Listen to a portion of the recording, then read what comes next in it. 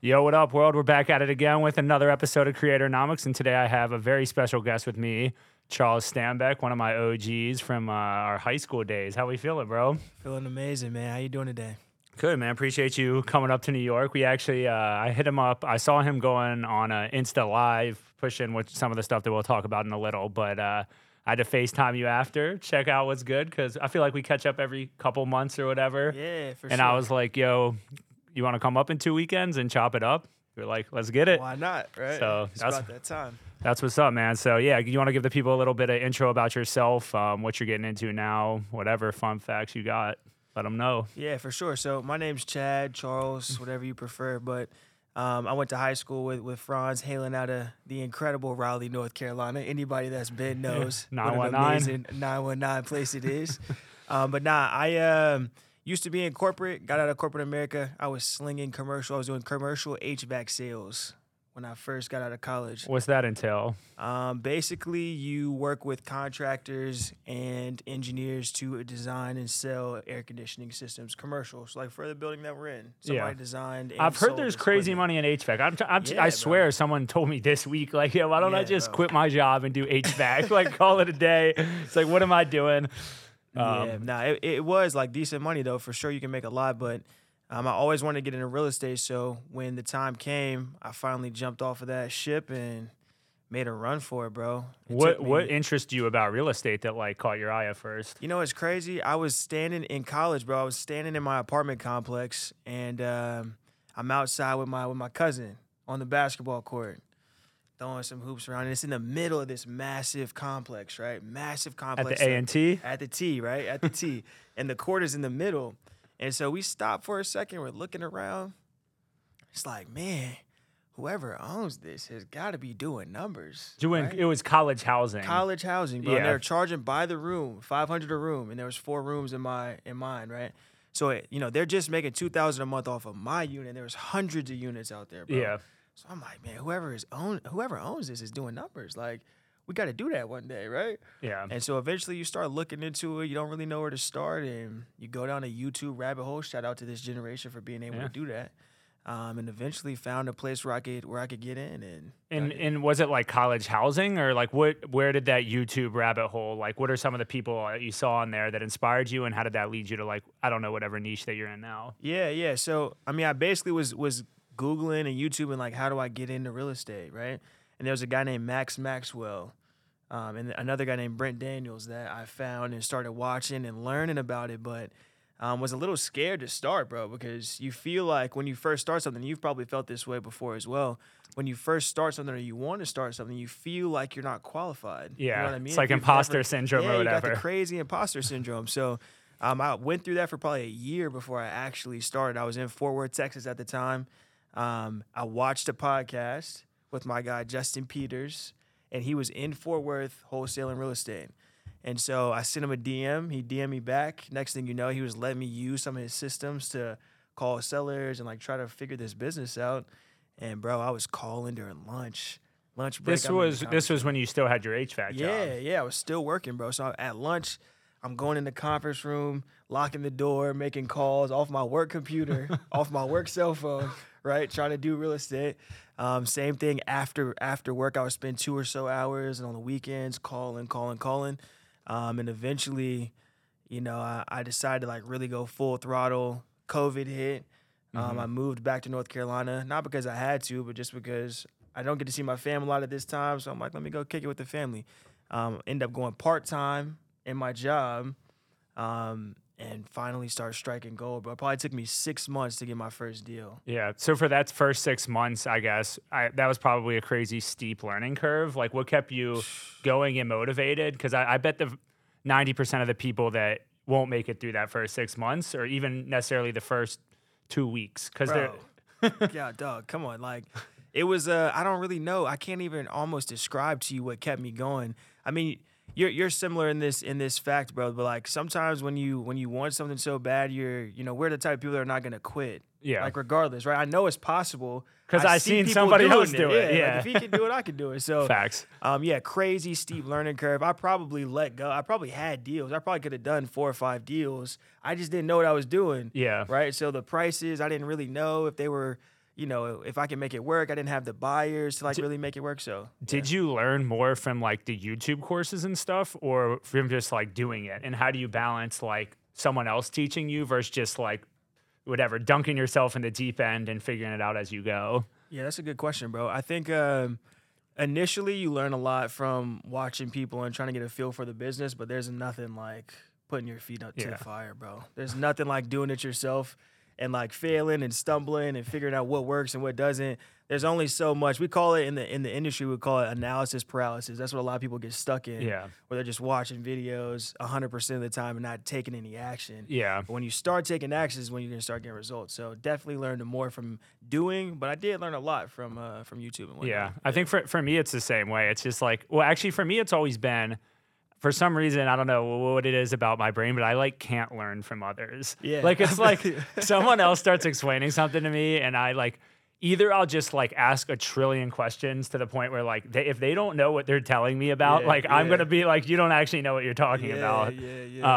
Or they'll know enough where like maybe they do actually teach me a little, which is more rare. But for me, it's like, I just have to like start doing stuff and making moves and failing and then fixing it. And then it's like you look back, even like a year later and you're like, wow, like all this stuff like works how I wanted it to back then. And it took me a year to get there, but like I am there now. And like, definitely, just the persistence of it all. So how'd you end up where you are though, bro? Yeah. So, I mean, for people that don't know, obviously I started in banking here, which I hated. I got out to want to do something more entrepreneurial. At the time, I was actually choosing between private equity and, which is actually not different. It's just like the next step in the finance corporate ladder, or coming to Fluent in doing finance. So not so different, but I was like, it's at least in an entrepreneurial company, maybe being around that, like I'll be able to like further kind of like what I ultimately want to do, which is run a company.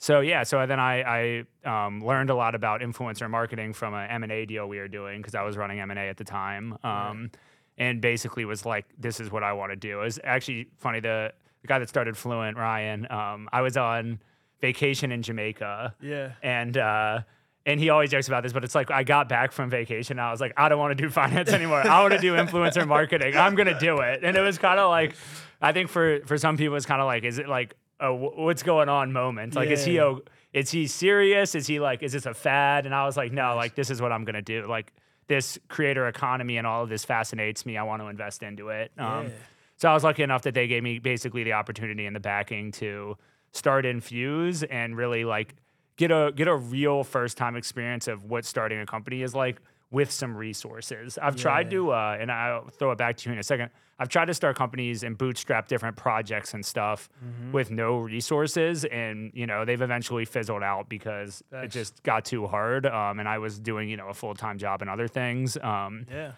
But starting it with resources and people kind of like putting some belief in the form of like money and people and time, that made all the difference for me to, from something just being like a project that I do for 3-4 months that fizzles out and something that now I'm, on almost a year and a half into and like really flourishing. So I guess how does someone in what you're doing and how do you balance trying to get investment and resources while also bootstrapping, basically the whole thing? Yeah, I mean, dude, this is one of those, like the wholesale real estate space is one of those where most, like I would say 99% of the people start by bootstrapping. Like there isn't really, you can get investment from people to do this, and there are companies that have done it, but most people are going to start on their own. What about like interning for someone that's big in the space? Or is it really, or not, like how big are the big companies, or is it really like a 1-2 man type of industry? Nah, like some companies will get bigger, but the biggest one I've seen, they'll only have maybe like 8 to 10 employees, bro.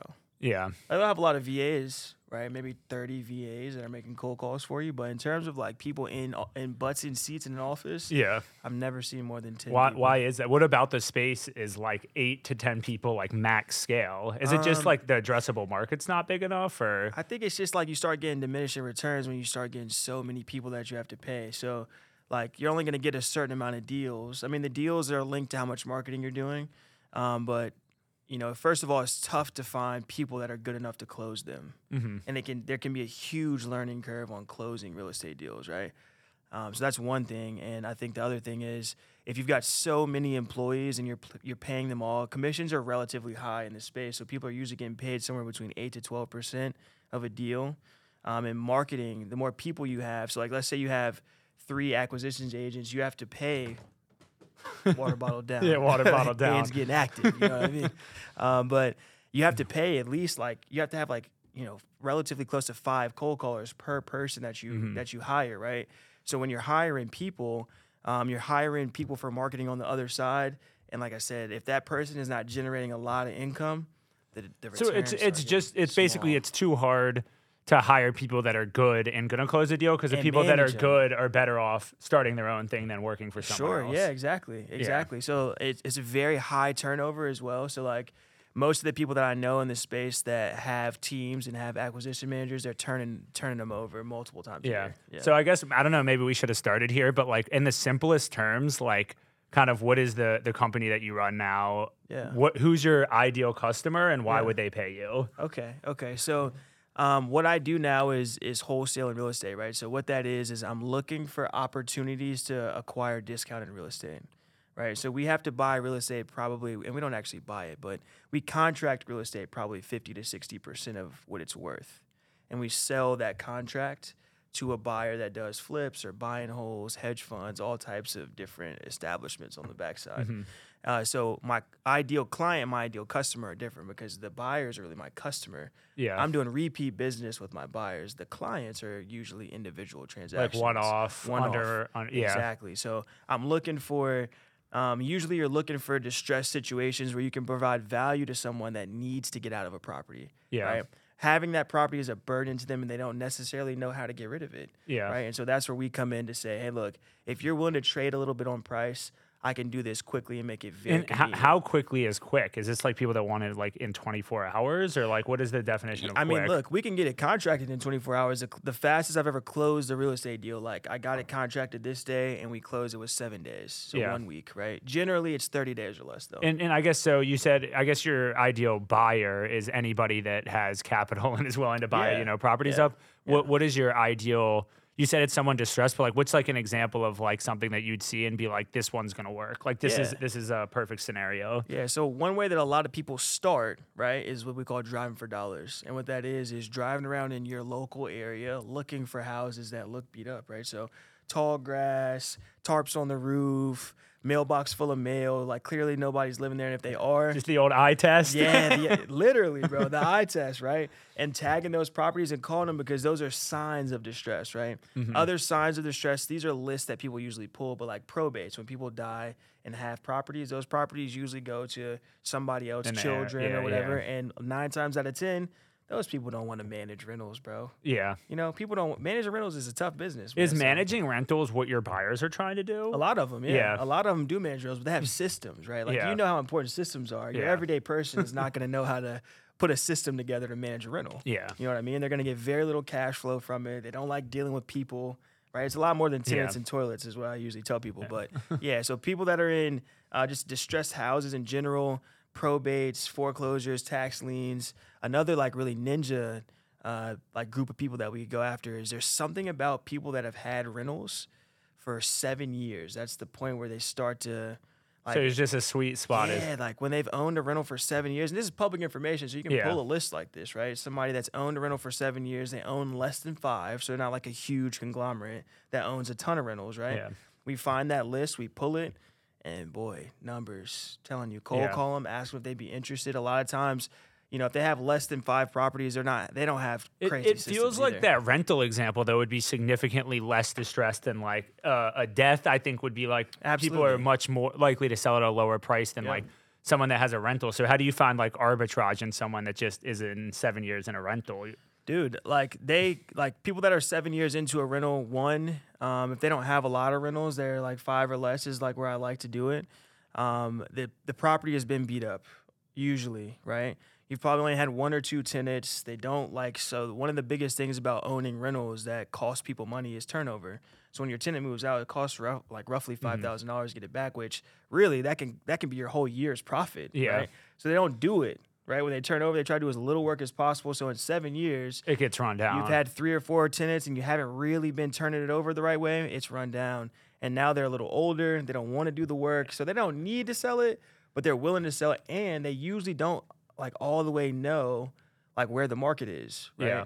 They're more concerned with, I'd rather just have $150,000. I don't really care where the market is right now. Yeah, and Seriously. go like, just have that money and just retire go- or whatever. Exactly, Yeah. exactly. So that's where it may not be super distressed, but it's just like tired landlord is what we call it. 'Cause Yeah. that's what they are. So the free game, and in terms of actually numbers, like what is like the price range that you're looking to buy a house for generally, and like what is like the sell? Like, is there like you just quoted 150? Is that like the sweet spot, or like do you guys do stuff bigger than that? Is smaller ideal? Yeah, I mean, you can do. So I've done deals on houses that will end up costing anywhere from $100,000 to $700,000 or $1 million even, right? Yeah. But where you want to stay is where you're going to have the biggest pool of buyers, right?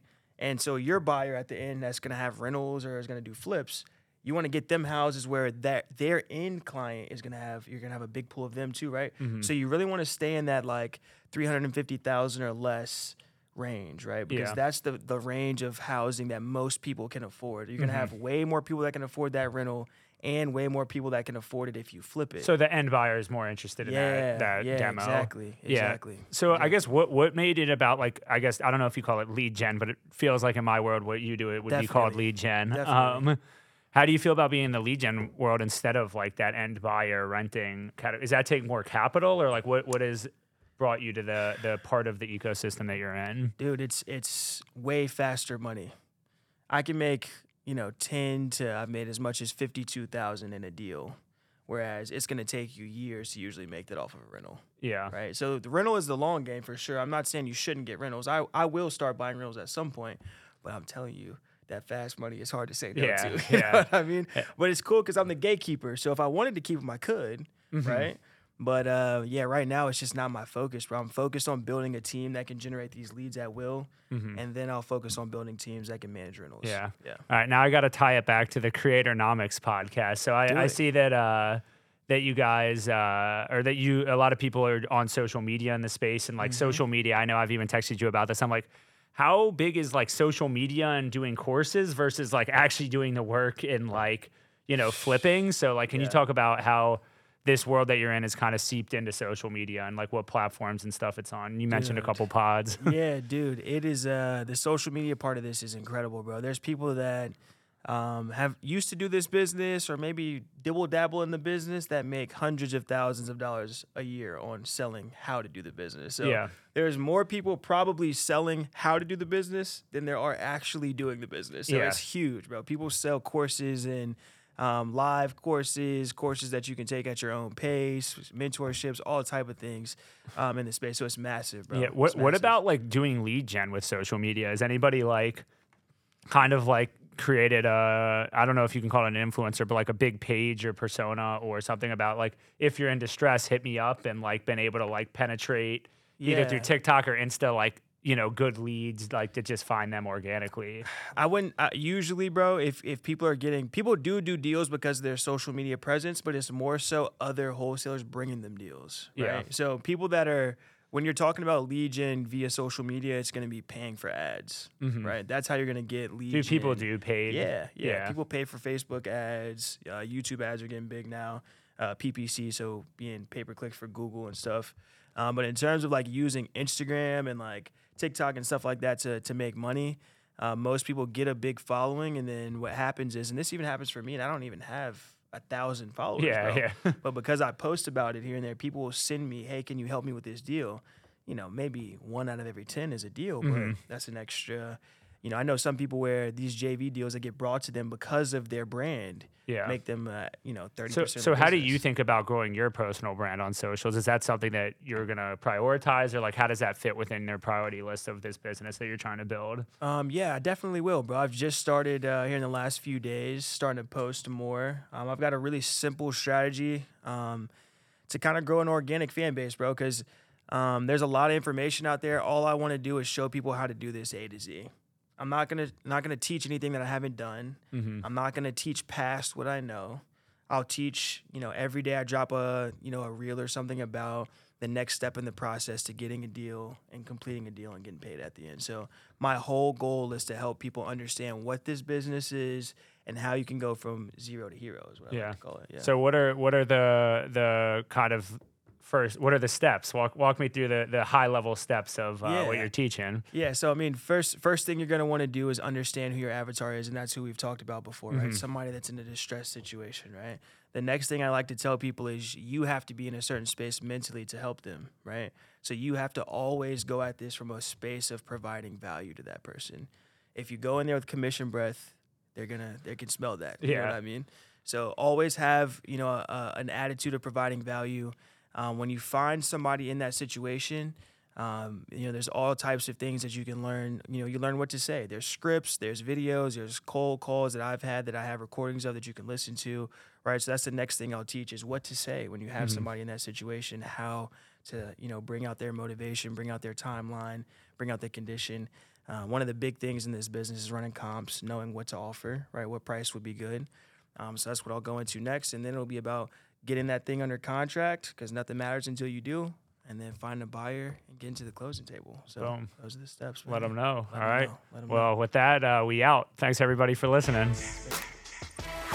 Subscribe to the latest episode of Creatornomics at infusepod.com. That's infusepod.com.